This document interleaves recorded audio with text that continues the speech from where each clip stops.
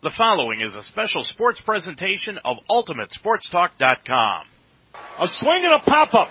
First base side foul ground playable. Santana makes the catch! The Indians have won the American League pennant!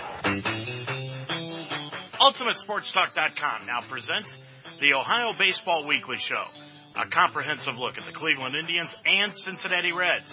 For the seventh consecutive season, we examine each team and their progress throughout the 2017 Major League Baseball season. And now, the Ohio Baseball Weekly Show.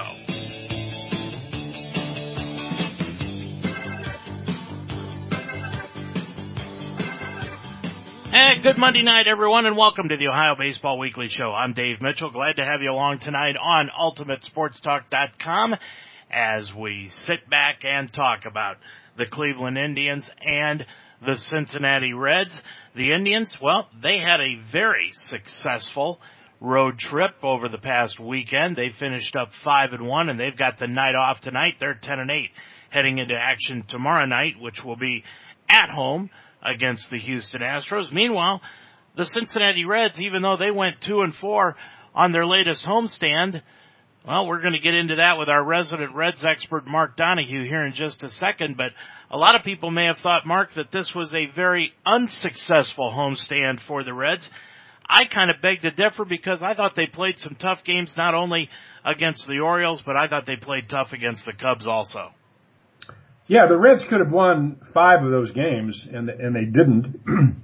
Second place doesn't help much in baseball, second being second. But they did play well. The heartbreaking game was the game on Friday night when they had a 3-run lead with 2 out in the 9th inning, and Rizzo hits a 3-run home run to tie it. The Reds lose it in 11. But if you looked at the beginning of the year and said after 19 games, the Reds would be, or 17 games, I guess, they'd be 9-8. I think a lot of people would have taken that. Unfortunately, they started off 7-2. And then now they're on the downside of a bad losing streak. But, again, I've said this for the last 2 weeks. If the Reds can stay close until June 1st, when they presumably will have Homer Bailey back, DeSclafani back, they're going to be okay. I think okay for the Reds this year. A 500 season would be perfectly fine in terms of a team improving and getting better and younger. Mark, the thing about it is the 2 victories that the Reds got on this homestand came off the right arm of Bronson Arroyo. Isn't that ironic? And you know, it's funny. They said in the paper today, and I guess it was meant as a compliment, but one of the Cubs said that he was pitching below batting speed. That's why it was so tough to hit him, because he was pitching below batting practice. And that is hard to hit. And I know it's hard to hit because I have a hard time hitting in batting practice, because you're not geared in and your timing gets all messed up. And that's what Bronson does. If he can get his fastball, and he was up to 88 yesterday, if he can get up to about 90, 91, then his slow stuff really can take effect, because there's a gap between 90 and 78. When you're throwing 83 or 84 as your fastball, hitters, they can time that because your changeup is only 75 or 76. So they'll figure that out. So it's ironic that Amir Garrett, who has pitched great this year, is getting hammered as we speak. Last time I checked, he'd given up 7 runs. It was 7-4, and has given up 3 home runs already. So, as we've said many times, baseball is about adjustments and adjusting to those adjustments. And if they've begun to figure out Amir Garrett, he's the one who's now going to have to make the adjustment. Well, I told you before we went on the air, and a lot of people don't believe this, but Mark and I, well, some people probably do believe it, but Mark and I do very little show prep. But I told him before the tonight's show when we went on the air, I wanted to discuss a situation that is going on right now between Major League Baseball and the Cleveland Indians, and that is the fact that Major League Baseball is putting a lot of pressure on the Indians right now to abolish Chief Wahoo. And that's the best way to put it. And Mark, I think this has probably got the most legs of any rumors that we have heard throughout the years about the Indians getting rid of the Chief Wahoo logo. Because right now, if you look at it, the Indians ownership, the Dolans, they can come back and they could say, hey, Major League Baseball made us do it. We've got to get rid of Chief Wahoo. It is not going over very well with the fans. Definitely not going over very well with me. There are, American Indians, I understand their heritage. I get it. We did it. We should apologize to them. But the American Indians, Mark, as far as I'm concerned, are not complaining about Chief Wahoo. There are only 7 to 10 that come out and complain about it on opening day, and the rest of the year they're gone. If they have a cause, a gripe, a complaint about Chief Wahoo, why aren't they doing it the other 364 days out of the year? Why?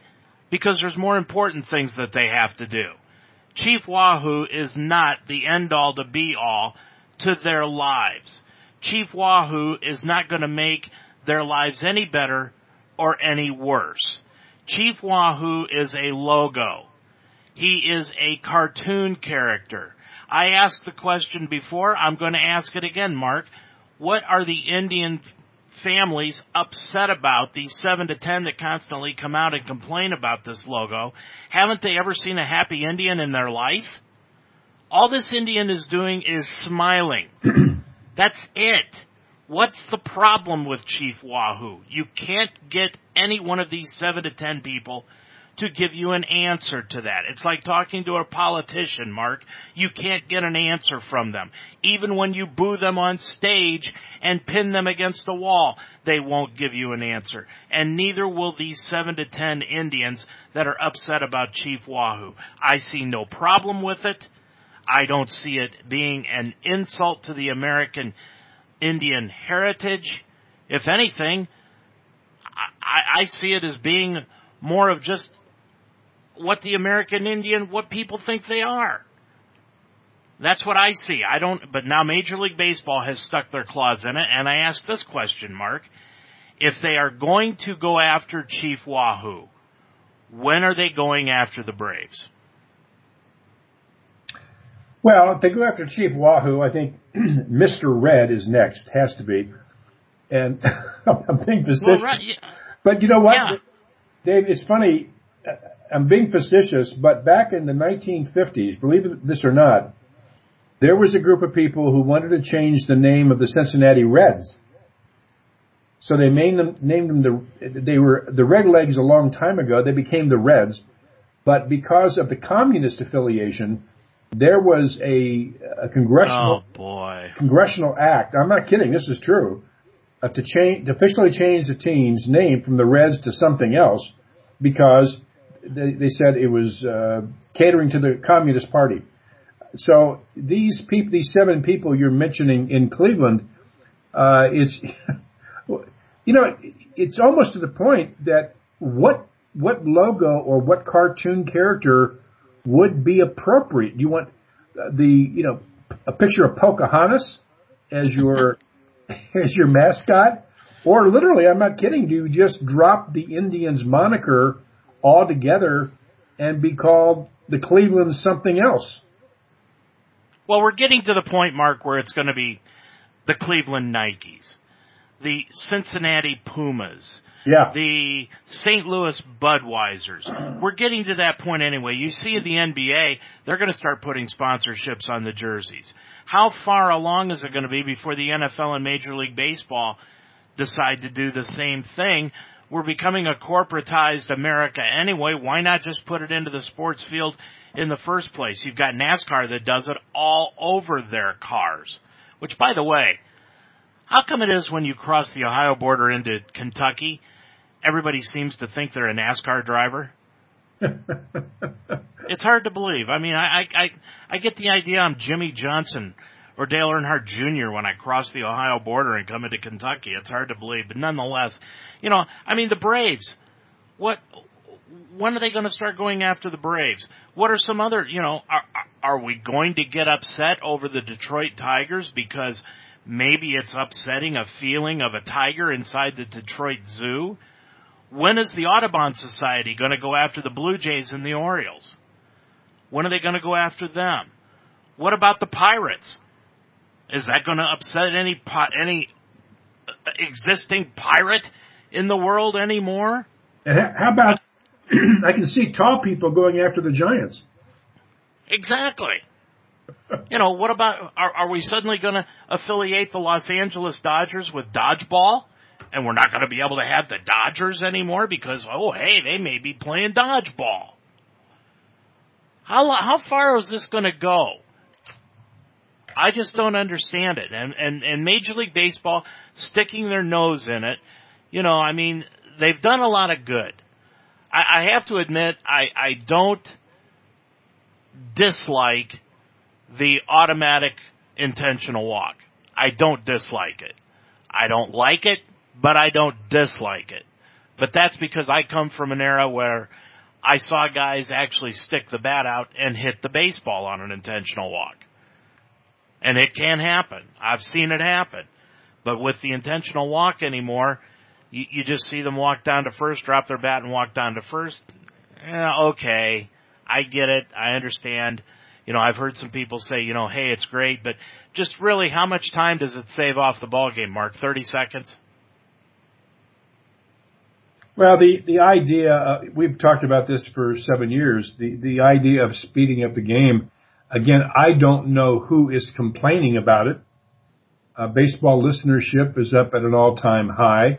The sponsors certainly don't care, but if you're going to attack the speed of the game and make it quicker, you have to cut commercials. That is the only thing you can cut. And the NFL has come out and said that they're willing to do that. And if that's the case, you're going to see the other sports teams, the other sports leagues do that also. I think one of the worst offenders of long games now is college basketball, because the last 5 minutes of a basketball game in college is it's a nightmare. The coach is calling all these timeouts, and they save everything to the end, and then you have the automatic timeouts, the network timeouts, and it just breaks the flow of the game. And that's, to me, one of the most irritating things, and the same with college football. I mean, everything has slowed down. That last, the last 10 minutes of actual playing of a college basketball game can last an hour because of all the damn commercials they have in there. So, we have to admit it, professional sports, and I'll put in college basketball and college football as professional sports because the revenues they generate are very significant. Even though the players don't get it, somebody's making a lot of money. The sponsors are, or the TV stations, the networks. So it's all professional. And that's a different topic for a different day, but, it's so frustrating to watch a professional football game. Have you ever recently gone to a professional football game in person? No, the last one I went to in the NFL was probably back in the late 90s. It was actually, Mark, in the old Cleveland Municipal Stadium, so that tells you how long ago it was. I hadn't even thought about it. Boy, that had to be back the early 90s. Well, they tore the old place down in 95, 96. I went to a couple games a few years ago, and it was so boring. It is. It was cold. And it's a 3-hour broadcast. It goes from 1 to 4, and that's when the second game starts. And you only have an hour of playing time. And the hour of playing time can include the clock running the clock down, because, they want to snap it at 2 seconds as opposed to 45 seconds. So you have about 15 minutes, 18 minutes, something like that, of actual action in a professional football game. I'm not saying the games aren't exciting, but when you're at the game and, you're kind of just waiting for the timeout to end, 3 minutes every time they have a timeout. And then they call another timeout. So 6 minutes out of 7, you're just sitting there, and there's very little action. It's amazing. And yet people, the fans, accept it. And so they talk about baseball. I would attack other sports before I attack baseball. Absolutely. But I think what's going to end up happening, Mark, is the Dolans are going to cave into the pressure that Major League Baseball is putting upon them to get rid of Chief Wahoo. Right now, as I said, you only see it sporadically on some of the hats that they wear, and it's on the left shoulder of all of their uniforms. But I think you're going to see Chief Wahoo probably, if not by the end of this year, by the end of next year, completely abolished, and he will certainly become a memorabilia type of item down the road. But I think you're going to see Chief Wahoo probably go by the wayside. Mark, it was a very successful road trip for the Indians. They finished 5-1 on that road trip. They're now 10-8. They're in first place, which is where they belong in the American League Central. But more importantly, Jason Kipnis is back from having that rotator cuff problem in his right shoulder. He seems to be back and playing some good baseball, although they're not going to play him more than a couple of days in a row for about the first month. And they ended up sending Yandy Diaz down. Now, Diaz shows a lot of promise at third base, but unlike what I thought about Giovanni Urshela a couple of years ago, I think Diaz needs to go back to AAA and just get himself settled down a little bit. I think sometimes, Mark, when these kids actually make a major league team and they come up and start playing ball, I think they let their emotions capture the moment a little bit too much. They don't keep themselves under control. And it really hurts them in the long run. And that segues right into Cody Reed on Saturday. Boy, I thought Cody Reed was throwing the baseball extremely well up until the start that he made on Saturday against the Cubs. And Mark, just to me, during the warm-ups and watching him throughout the first at-bat of that ball game, he just seemed like he was nervous and upset and rushing himself to the plate. And I wondered if you saw the same thing. Yeah, I did. And he was overthrowing, and he was throwing too quickly. And I think we've said this before. For pitchers, it's a lot of between the ears stuff.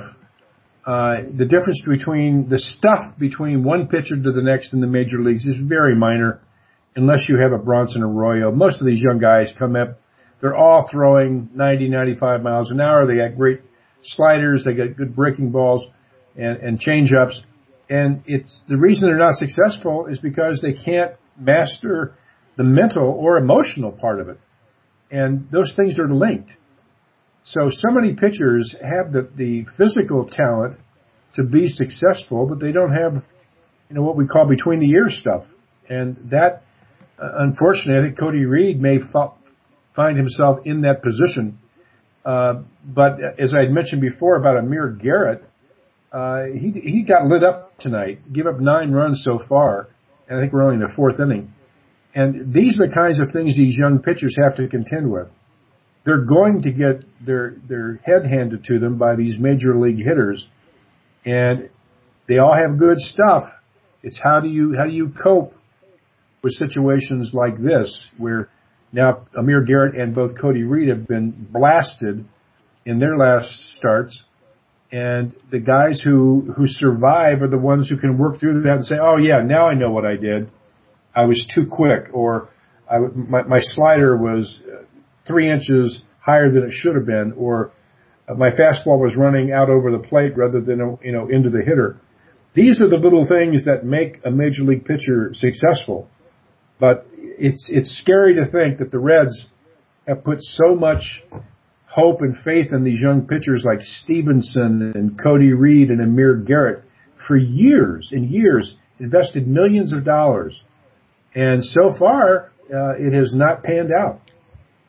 Well, is Cody Reed, I asked this question last week, is he a starter or is he a reliever? He's a reliever. They announced today during the game that he's going back into the bullpen. I mean, he had retired, I think, 25 hitters in a row. in his relief appearances. He was unhittable at a 0.00 ERA. And they bring him in, and what's he give up 4 runs in the first inning, gets lit up. Yeah, the first hit he gave up was to Anthony Rizzo, that 3-run homer in the first inning. Yeah. So that's, they'll put him back in the bullpen. And I think as a spot left-handed reliever, he can have a lot of value for the Reds, bring a lot of value. But the starting rotation, it's scary because these guys like Stevenson, who the Reds have touted. You and I have talked about Robert Stevenson for how long? 5 years? And something like that. Yeah, and the guy, to me, he's not overpowering by any means. He's got reasonably good stuff, but how can an organization overrate these guys as much as they do? And I think the Reds are more guilty than most. But I'm going to ask you a question. You look at the Cubs. I cannot think of a pitcher that they have grown on their own for a long time that has been a star. And what their philosophy was very, very specific. They wanted to grow the best 8 players they could at every position. Guys who could hit 30 home runs, hit 300, and then they would go to the free agent market and get a pitcher they can come in and anchor their staff. You look at all the pitching staff of the Cubs, I don't know all of it, but most of those guys, they got in trades or free agency. They don't grow their own, and the reason you don't is because pitchers are hurt more than any other player. And I'd rather go out and sign a free agent who's proven himself over 4 or 5 years or more and bring him in and let him pitch 200 innings and win 14, 15 games for me. Correct me if I'm wrong, but I think the last pitcher that the Chicago Cubs actually brought up through their farm system and became a star was Greg Maddux. And then what they do to him, they traded him to Atlanta. No, he signed as a free agent. Well, yeah, but I'm sorry, you're right. But they lost him to free agency. And, I think the idea of trying to grow these pitchers, the injury rate on pitchers is astonishingly high. It's unbelievable how many of them get hurt. And I'm talking major shoulder and elbow injuries. They sign them for millions of dollars. You look back at the millions of dollars over the last 10 years that have been spent by teams signing first, second, and third round draft picks who are pitchers. How many make it to the big leagues and are successful? It's remarkably low. And the Reds have gone down that path where they signed a lot of pitchers early on, and I can't think of one that has come in and been a stud. And yet so have the Indians, Mark. I mean, they've got 2 starters. No, I take that back. They've got 3 starters right now in their rotation: Bauer, Carrasco, and Josh Tomlin, that they acquired via trade. They have not acquired any of them through free agency. They've brought up Salazar and Kluber through their farm system. And they've got 2 others down in the minor leagues. Now, Merritt they've brought through their farm system, but Clevenger is a guy that they got in a trade with the Los Angeles Angels. And don't you think the Angels would love to have a pitcher like Clevenger back on their staff right about now? I think they would. But when you look at the relievers, you're right. As far as the Indians are concerned, the only relief pitcher that they have right now that they have brought up through their own system is the closer, Allen. That's it. The rest of them they've gotten through either free agency pickups or trades. Yeah, it's a philosophy, and every team has a philosophy. But, if you look at, I think the more successful teams, they do it by having the best 8 players out there they can get. And you get the best 8 players, guys who can get on base, who don't strike out a lot, or good on defense, and then bring in your pitching staff to round out your roster through trades and free agency. I think it's a much safer route to go. And you're not going through this, like the Homer Bailey trade, I think, is indicative of what many teams have endured with pitchers. They signed this guy as a number 1 draft pick. He was going to be the next thing.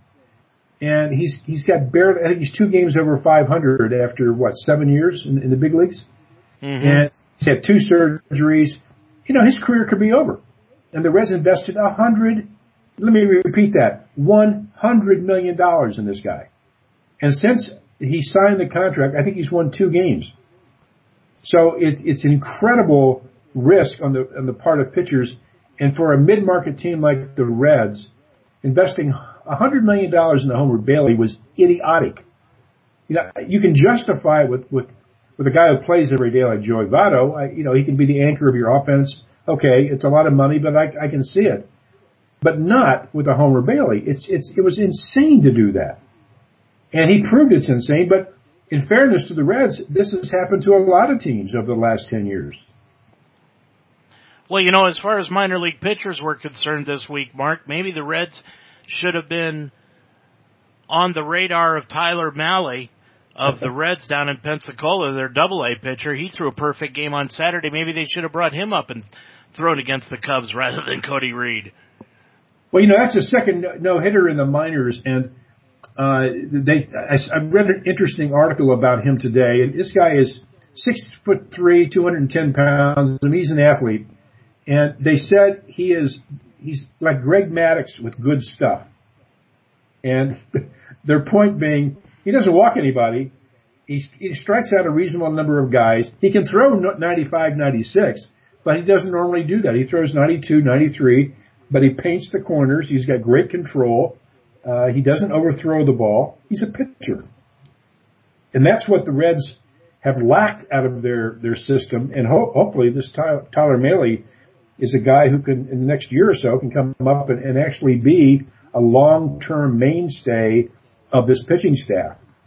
And you get away from all these power arms like Homer Bailey who come in and get hurt all the time.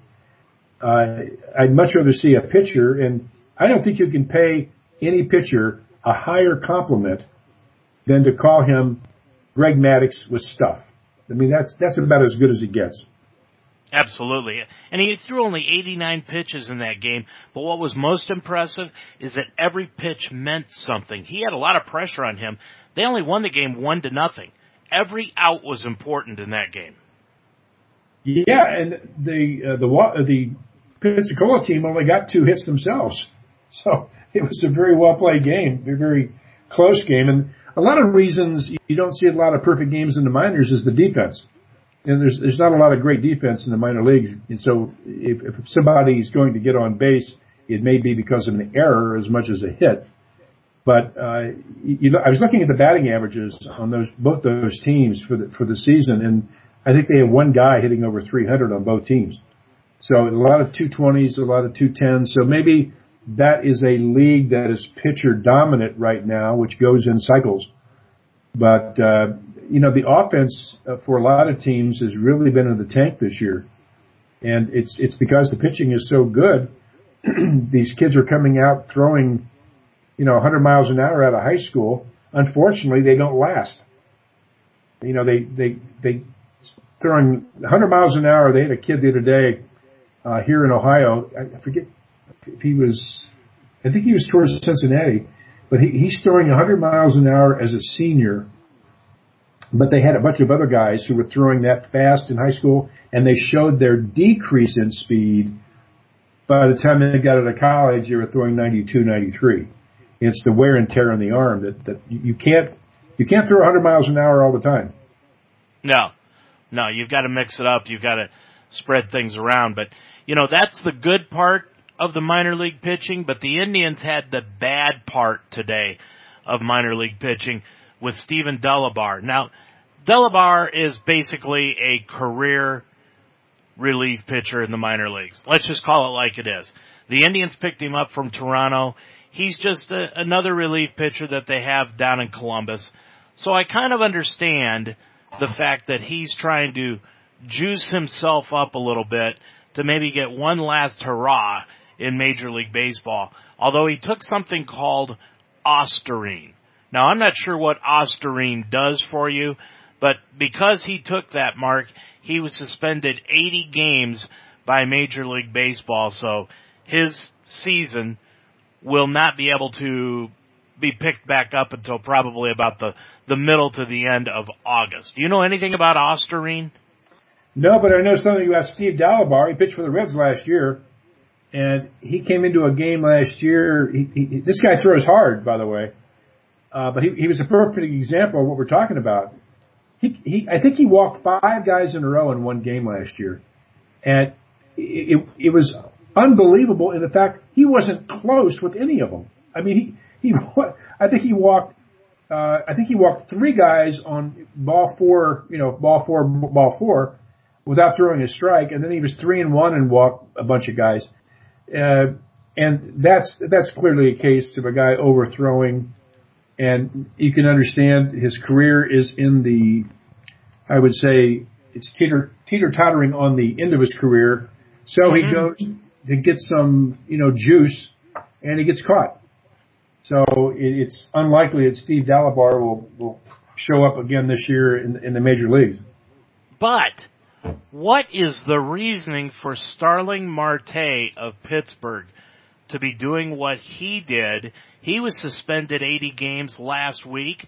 He's ineligible for postseason play now, of course. But the thing about it is, Mark, is he just came right out and said, hey, it was ignorance on my part. I didn't check.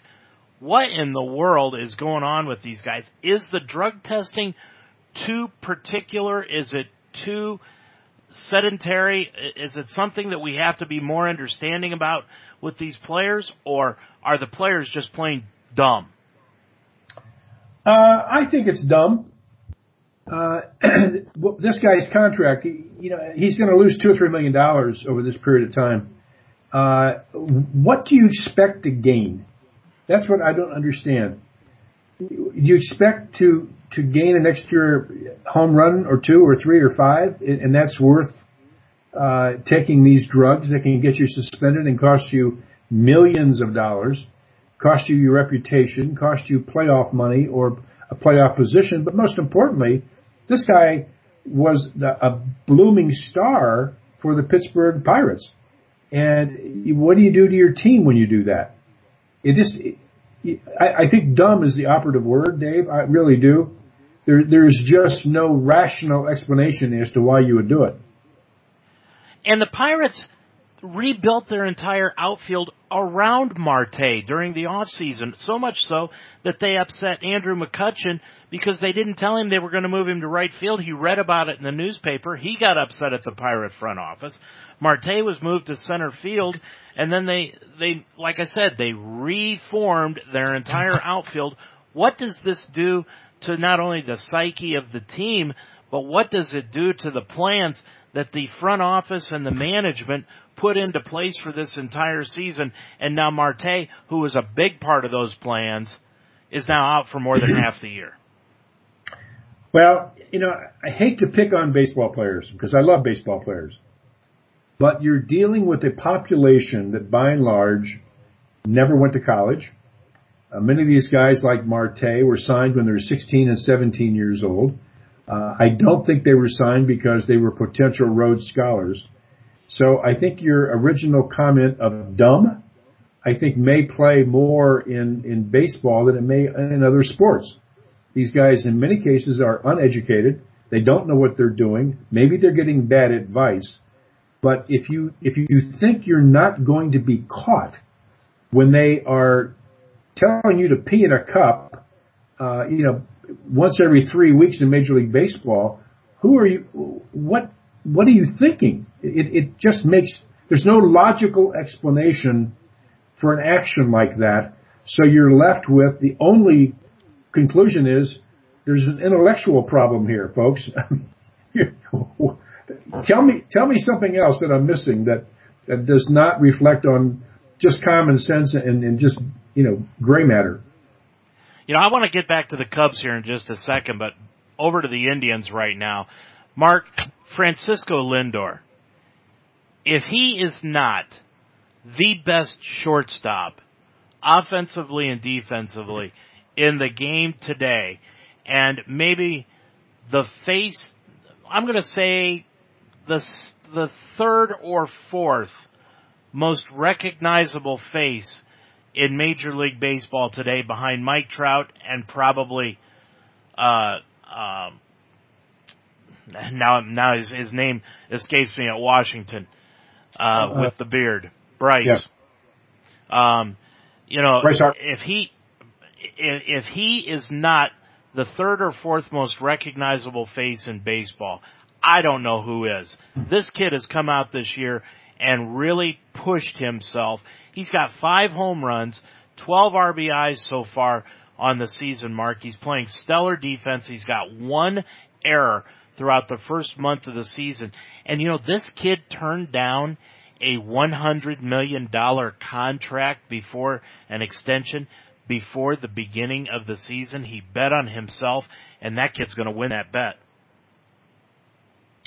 Yeah, I mean, he's an exciting player, and I can't think of a shortstop that has come into the league in the last decade that can do it on both sides of the lines as he can.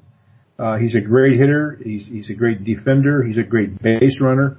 He's got a terrific arm. And he seems, the other thing that I don't know, but it appears to an outsider that he seems to be having fun and a pretty good teammate.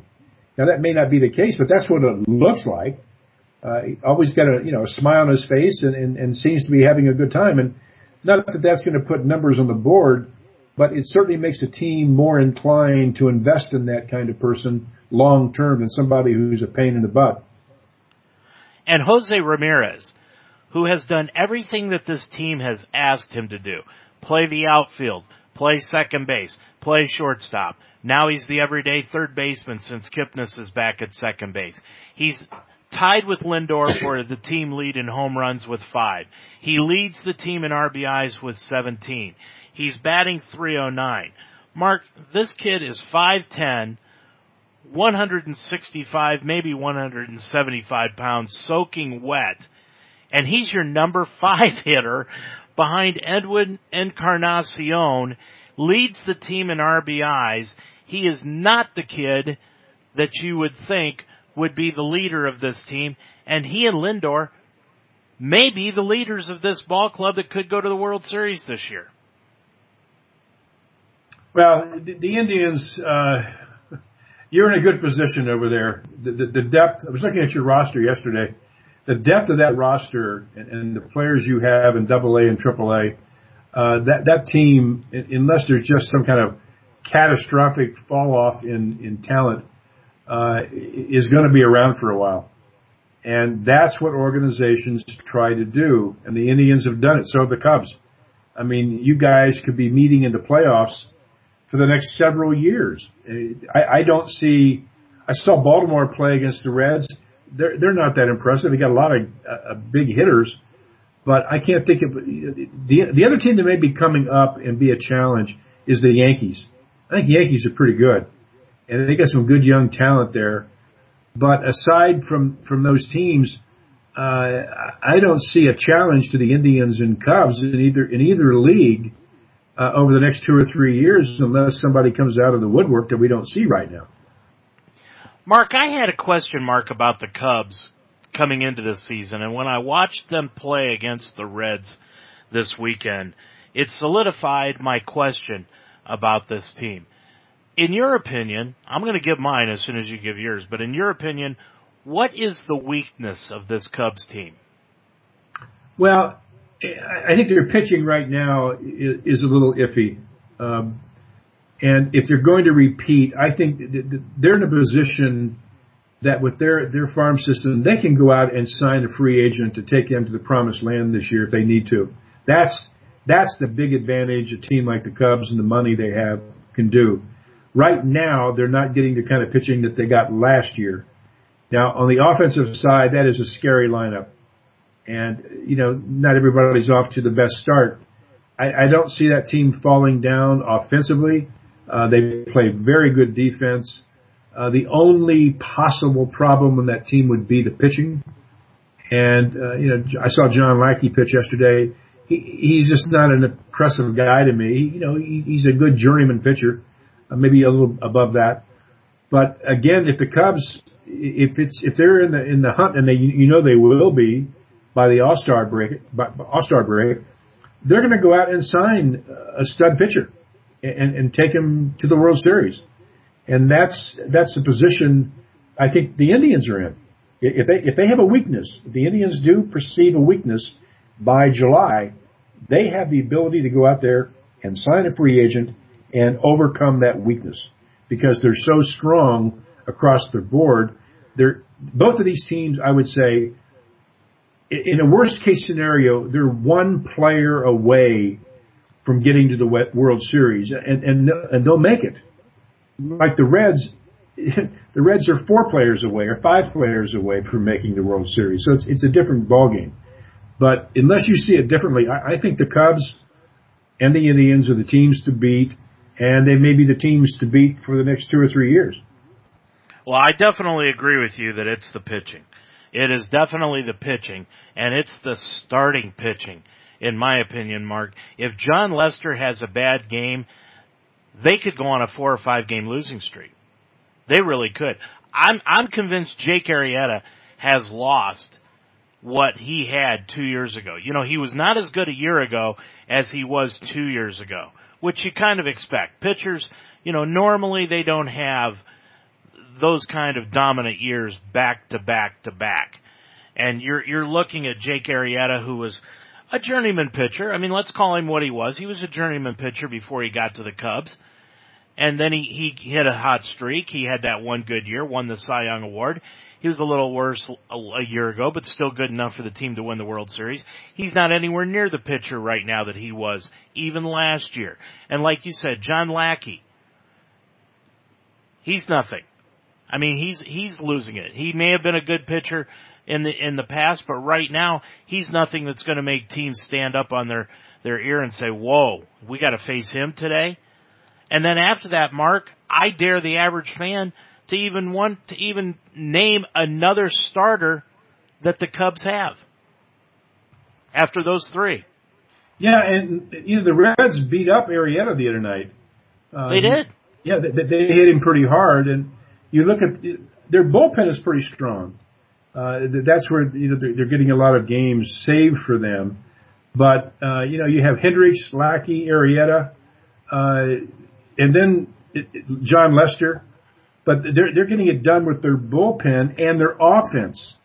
Their offense is overcoming a lot of sins in that pitching rotation, that starting pitching rotation. But again, Dave, they're going to go out there. They know what they have to do. If you and I can see that, they certainly see it. And they've got a huge checkbook. Ricketts is not afraid to spend money. And I'm just thinking, though, who do you go after if you're a team, whether it's the Indians or the Cubs, at this point in the year, we're getting into May here. I can't see right now a dominant pitcher out there that would be a difference maker for the Indians or the Cubs, even if they went out there and tried to find one. It's kind of an unusual year where I don't see any big, you don't have a Greg Maddux, or you don't have a big name out there that you could go out and say, yeah, now we're going to win the pennant because we got this guy. I'm going to throw one name out at you. Go ahead. Johnny Cueto. If the Giants are out. If the Giants are out, that's right. But and Bumgarner would be another guy that you try to get. And by the way, do you see what Bumgarner did? Oh, what another idiot. Yeah, let me go back to guy's got a $100 million arm, and he's out riding a 3-wheeler and bruises himself up and can't pitch. What a moron. But, that's the one guy that I could see, Mark, that you could go after. That's the only one. Yeah, but he wants to pitch in the American League. He said that last week. Well, yeah, but I mean, he would be a short-term solution. And speaking of which, he, with the money that the Cubs can throw around, and if Arrieta's on the downslide and so's Lackey, who knows how much money the Cubs could throw at Johnny Cueto, and all of a sudden Johnny Cueto has decided that National League Baseball is better than the American League. Yeah. Did you see an old friend is back in the game of baseball, though? Did you see who the Blue Jays brought up this weekend? No. Matt Latos. Oh, yeah. I did see that, as a matter of fact. Matt Latos is back in Major League Baseball with the Toronto Blue Jays. What does that tell you, Mark, about just how desperate the Blue Jays are right now for pitching? Well, that's what I mean. You look around baseball, and there's just not a lot of great pitchers out there right now. And it begs the question, do you want to invest that kind of money into a Johnny Cueto or Madison Bumgarner or whoever who's out there because of the potential injuries? And, one starting pitcher is not enough to make the difference if you don't have all the other ingredients. The Cubs do have the ingredients, so do the Indians. So they have the ability to really stack the deck over the next 2 or 3 years because of the combination of their 25-man roster or even 40-man roster and the fact they get a big checkbook. The Reds simply are not in that class. They don't have the money and they don't have the organization right now that can produce a Chris Bryant type guy. I just don't see that happening for the Reds. And you know better than I what the Indians farm club is like, but the Reds have some talent, but I don't think they can match up over the next 2 or 3 years with the Cubs or the Indians. Mark, is Joey Votto poised to have one of those career years? Well, I'll tell you, I have never seen a hitter who is so hard to get out. Whether he's going to get on base one way or the other. He's going to walk. He'll hit the ball hard for a base hit. There was a streak last year that it was so unbelievable to me that I had to go back and look it up. He had not hit a fly ball out for something like 316 at bats. Some crazy, impossible number. Everything he hits is a line drive. And yesterday he hit 2 or 3 line drives and made outs. But the guy, I still think that he'll be gone by the end of this year. I know nobody believes me, but I don't think the Reds can afford him. He's a luxury they cannot afford. This will be the 4th losing year in a row with arguably one of the best hitters, if not the best hitter in baseball. And the question is why? Why do you keep him? And I love Joey Votto. I'd love to see him play, but he's not going to help this team win. So I'd rather here's another question I've got for you. Why did the Reds waste the option on Jesse Winker? Why did they bring him up for 2 days and then send him right back down? I don't know. That whole situation, I did not hear they had sent him down when they did, and I kept waiting for him to be back in the lineup because Chevrolet was hitting 158 or something. Why not give Winker a shot? But what's a little troubling to me about the Reds right now is Adam Duvall. This guy is striking out at an alarming rate, and he's not making contact. He's playing good defense, but that's not why he's there. He's there to get on base and to drive in runs. He's hitting 239, but what's very troubling is on 67 at bats, he struck out 21 times. He's just not making contact with the ball. And Schebler has struck out 15 times. And you and I will have this conversation the rest of the year. But, Billy Hamilton, he's hitting 225. That seems to be his median number. And I'll ask you this question every week. Can a contending team afford to have a 225 center fielder with no home runs and 3 RBIs? Yes. Okay. Well, I disagree. I think the Detroit Tigers 3 years ago would have loved to have Billy Hamilton playing center field for them the year that they traded away Austin Jackson. I think there are a tremendous amount of teams, Mark, that would love to have Billy Hamilton patrolling center field for them, and they would put up with that. And I think the Indians are one. Yeah, why, Dave? It's because you guys have the supporting cast. But you said a contending team. I'm sorry. Could a contending team afford to use him? Yes. Yeah, the right team, I agree. The Reds aren't the right team. The Reds are not the right team to have a Billy Hamilton because he doesn't bring enough offense to the table. The team needs offense, and if you had other people around him supporting, a 225 hitter, that's one thing. Now, the other thing I'd consider doing is batting him ninth.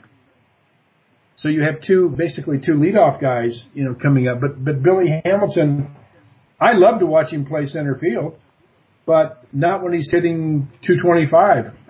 And Mark, I think the Reds' biggest problem, not their biggest problem, but one of their problems, especially with Adam Duvall. You and I both know we've seen players throughout the years that just cannot bat cleanup. There are certain spots in the batting order that they just cannot hit in. Remember 2 or 3 years ago we thought Joey Votto couldn't hit third? That he thought that he should probably bat second the way that he hits the baseball. And I know Carlos Santana, he's a terrible cleanup hitter. Absolutely terrible. But you put him in the leadoff spot, and for some reason it works. He is not your prototypical leadoff hitter, but for some reason it works. For Adam Duvall, I'm starting to believe that maybe he's one of those guys that just cannot hit cleanup. He didn't hit cleanup much last year, if at all, and had a great season. This year he's been almost exclusively the cleanup man. My whole situation is the way Suarez has been hitting the baseball lately, and with the upside that Suarez has, Mark, and boy, I tell you, that kid, there is no way I would get rid of that kid no matter what. I don't care when that third baseman, Nick Senzel, is ready for Major League Baseball and he comes up and plays third base. You have got a problem there because not only is Suarez one heck of a hitter, he is one outstanding third baseman. But I'd put him in the cleanup spot and I'd bat Duvall fifth and see what happens. Yeah, what's happening with Duvall is he's getting beat on the fastball. And if you're beat on the fastball in Major League Baseball, these pitchers will wear you out. And he's getting beat inside with the fastball. He can't pull the trigger. And that's what is a little scary. And you wonder, he's really muscled up this year. He's much bigger than he was last year. And I wonder if he's lost some bat speed because he hit the weight room too hard. You can do that. But he's got a tremendous amount of power if he makes contact, but he's not making a lot of contact right now. Mark, Eric Thames, last subject before we wrap up tonight's show. He's got 10 home runs this year. Like you said, he's hit 2 tonight. He's hit 7 of his 10 home runs against the Reds. Does that diminish what he has done in the opening 3 weeks of the season? Not from what I've seen, Dave. I mean, this guy's got power. He hit one to left field tonight, and he's got power to all fields. He's got a great approach at the plate. He's not, he's level swing. He doesn't load. It's all from the forearm to the hand. He's so strong. Boy, a lot of teams did not see what the Brewers saw in this guy, and he may be the steal of the decade if he keeps hitting like this. I mean, he's on a pace to hit 60, 65 home runs. I know he won't do that.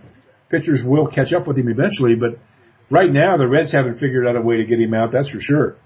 Well, the rumor is that that's the reason North Korea is so upset, because Thames left. Yeah, he was a real hero over there, and I heard him interviewed on the radio the other night. He's a very intelligent guy, and I like his attitude, and he's getting his chance and he's taking advantage of it. But he seems like a pretty cool customer, and he paid his dues over there for 3 years, and he was a real hero over there. And he went over there, took his lumps, came back, and now he's going to be making a lot of money over here.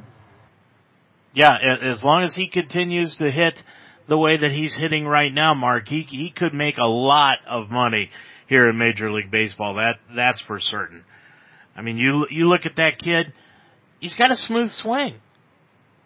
Yeah, you know what he doesn't, when I talk about loading up, he's not one of these guys who has to muscle up to hit the ball 450 feet. He puts a nice level swing on the ball, and it goes a long, long way. He looks like he's in great shape. He's strong as a mule. And, so I'd love to hear stories like this where guys go over there and they give up the ego and they go over and work at their craft and they come back and they're much, much better players. And it gives them a sophistication and a maturity by going over there and doing that a lot of kids coming out of college don't have. And a lot of these college kids are paid a lot of money. They don't know how to handle it. They think they've been stars their whole life. And they get up to AA and AAA and they find out, hey, there's some pretty good guys up there. I'm not quite as good as I thought. But they've not learned to work at it. And so I always admire, and I'm glad to see a guy like Thames go through what he did and have the success he's having right now. What is, Mark, the status of Devin Mesoraco right now? He's supposed to be brought up on Friday. Ironically, or maybe not so ironically, he hurt his knee on Saturday night. He was covering the third base bag of all things, and somebody slid in and he hurt his knee. So they weren't sure how serious it was, but everybody was holding their breath, but apparently it was just a minor contusion and he's okay. So the Reds apparently will be keeping 3 catchers, and he should be up on Friday night against the Cardinals. Everybody is warning everybody, hey, he's not going to be the same guy he was 2 years ago. It'll take him time to catch up offensively, but they think he's going to be fine defensively. We'll see. Well, I mean, what does that mean? I mean, defensively, if he slid and hurt his knee, here we go again. Yeah, I think what they're telling the fans is, be prepared for Mesoraco to hit about 220, 225 and maybe hit 10 home runs this year, and hopefully come back and be, fully healthy next year. It's, Dave, as you played ball. You sit out 2 years in any sport, especially at the professional level. It's awfully hard to get that edge back, playing minor league ball, going through spring training. It's so different. The game speeds up so much at the major league level. So what they're saying is don't expect Devin Mesoraco to be the guy he was 2 years ago when he hit 25 home runs and drove in 80 runs. He probably won't be that guy. Well, Mark, what do the Reds have coming up the rest of the week? Well, they got Milwaukee for Monday, Tuesday, Wednesday, then 4 games in St. Louis. And that's going to be, again, the Reds are now deeply into their division. Right now, everybody is about equal. The Reds going into tonight, we're only a half a game out of first place. But now the rubber is going to meet the road. The weakness of the Reds pitching staff, I'm afraid, is going to come back and bite them. And it wouldn't surprise me that they're going to have another week this week like they had last. How about the Indians? The Indians have got Houston after an off night tonight. They've got Houston coming to town, which should be a very, very interesting series. The Astros are 13-6 on the season, and the Indians go up against Dallas Keuchel in the first game, and he's 3-0 with an under 1 ERA in his first 3 starts of the year. So they've got them on Tuesday, Wednesday, and Thursday, again with that 6:10 starting time that they're trying during the week. And then they've got Seattle coming to town on Friday, Saturday, and Sunday. So that's the way it looks for the Reds and Indians. Mark, we'll talk to you again next week and see what the teams have done the next week. Have a good one, Dave. You too, Mark. That's going to do it for joining us here this evening. Glad to have you along on Ultimate Sports Talk. We'll be back again next Monday night with another Ohio Baseball Weekly show. For Mark Donahue, I'm Dave Mitchell. Thanks for joining us here tonight. We'll talk to you again next week on the Ohio Baseball Weekly show.